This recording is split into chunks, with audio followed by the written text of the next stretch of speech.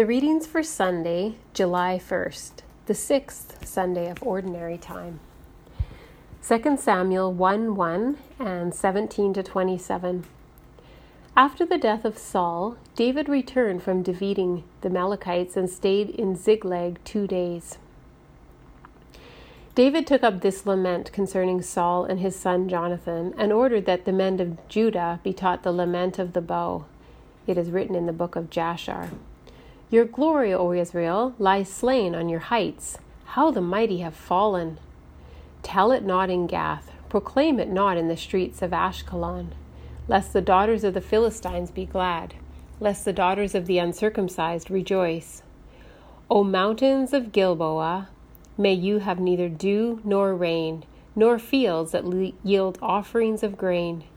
For there the shield of the mighty was defiled, the shield of Saul no longer rubbed with oil.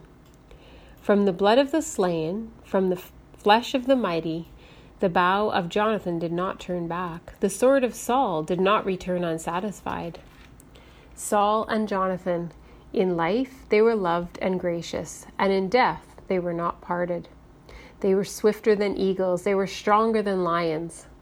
O daughters of Israel, weep for Saul, who clothed you in scarlet and finery, who adorned your garments with ornaments of gold.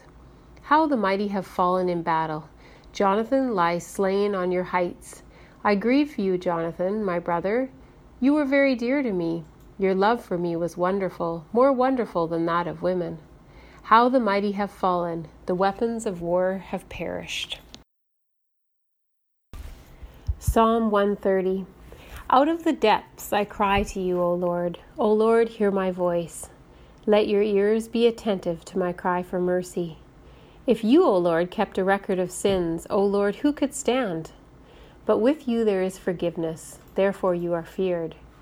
I wait for the Lord, my soul waits, and in his word I put my hope.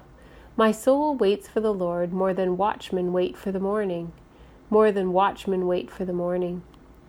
O Israel, put your hope in the Lord, for with the Lord is unfailing love, and with him is full redemption.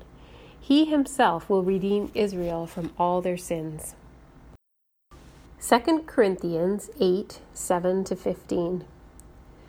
But just as you excel in everything, in faith, in speech, in knowledge, in complete earnestness, and in your love for us, see that you also excel in this grace of giving.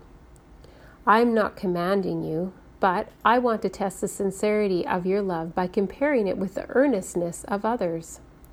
For you know the grace of our Lord Jesus Christ, that though he was rich, yet for your sakes he became poor, so that you through his poverty might become rich.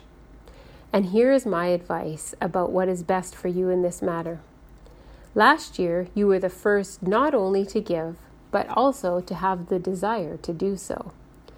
Now finish the work so that your eager willingness to do it may be matched by your completion of it according to your means. For if the willingness is there, the gift is acceptable according to what one has, not according to what he does not have. Our desire is not that others might be relieved while you are hard pressed, but that there might be equality.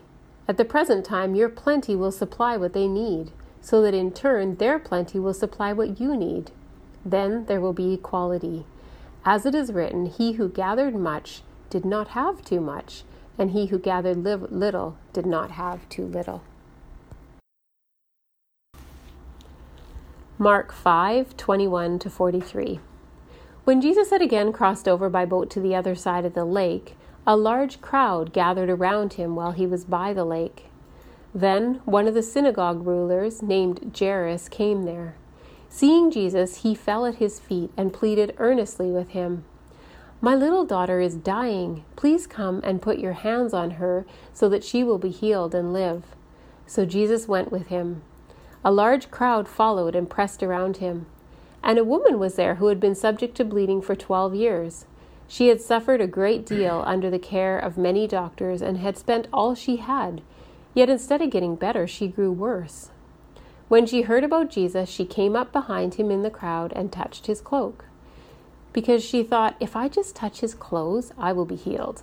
Immediately her bleeding stopped, and she felt in her body that she was freed from her suffering. At once, Jesus realized that power had gone out from him.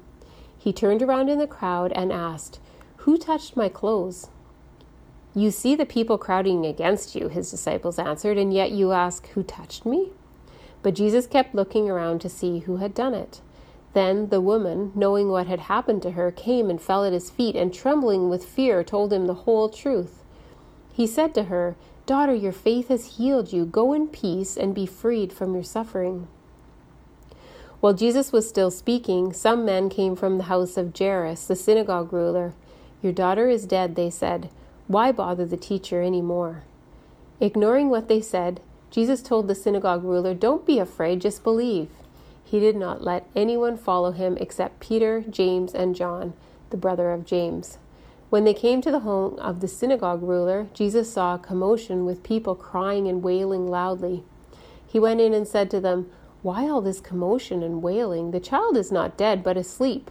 But they laughed at him. After he put them all out, he took the child's father and mother and the disciples who were with him and went in where the child was. He took her by the hand and said to her, "Talitha cum," which means, "Little girl, I say to you, get up." Immediately the girl stood up and walked around. She was 12 years old. At this they were completely astonished. He gave strict orders not to let anyone know about this and told them to give her something to eat.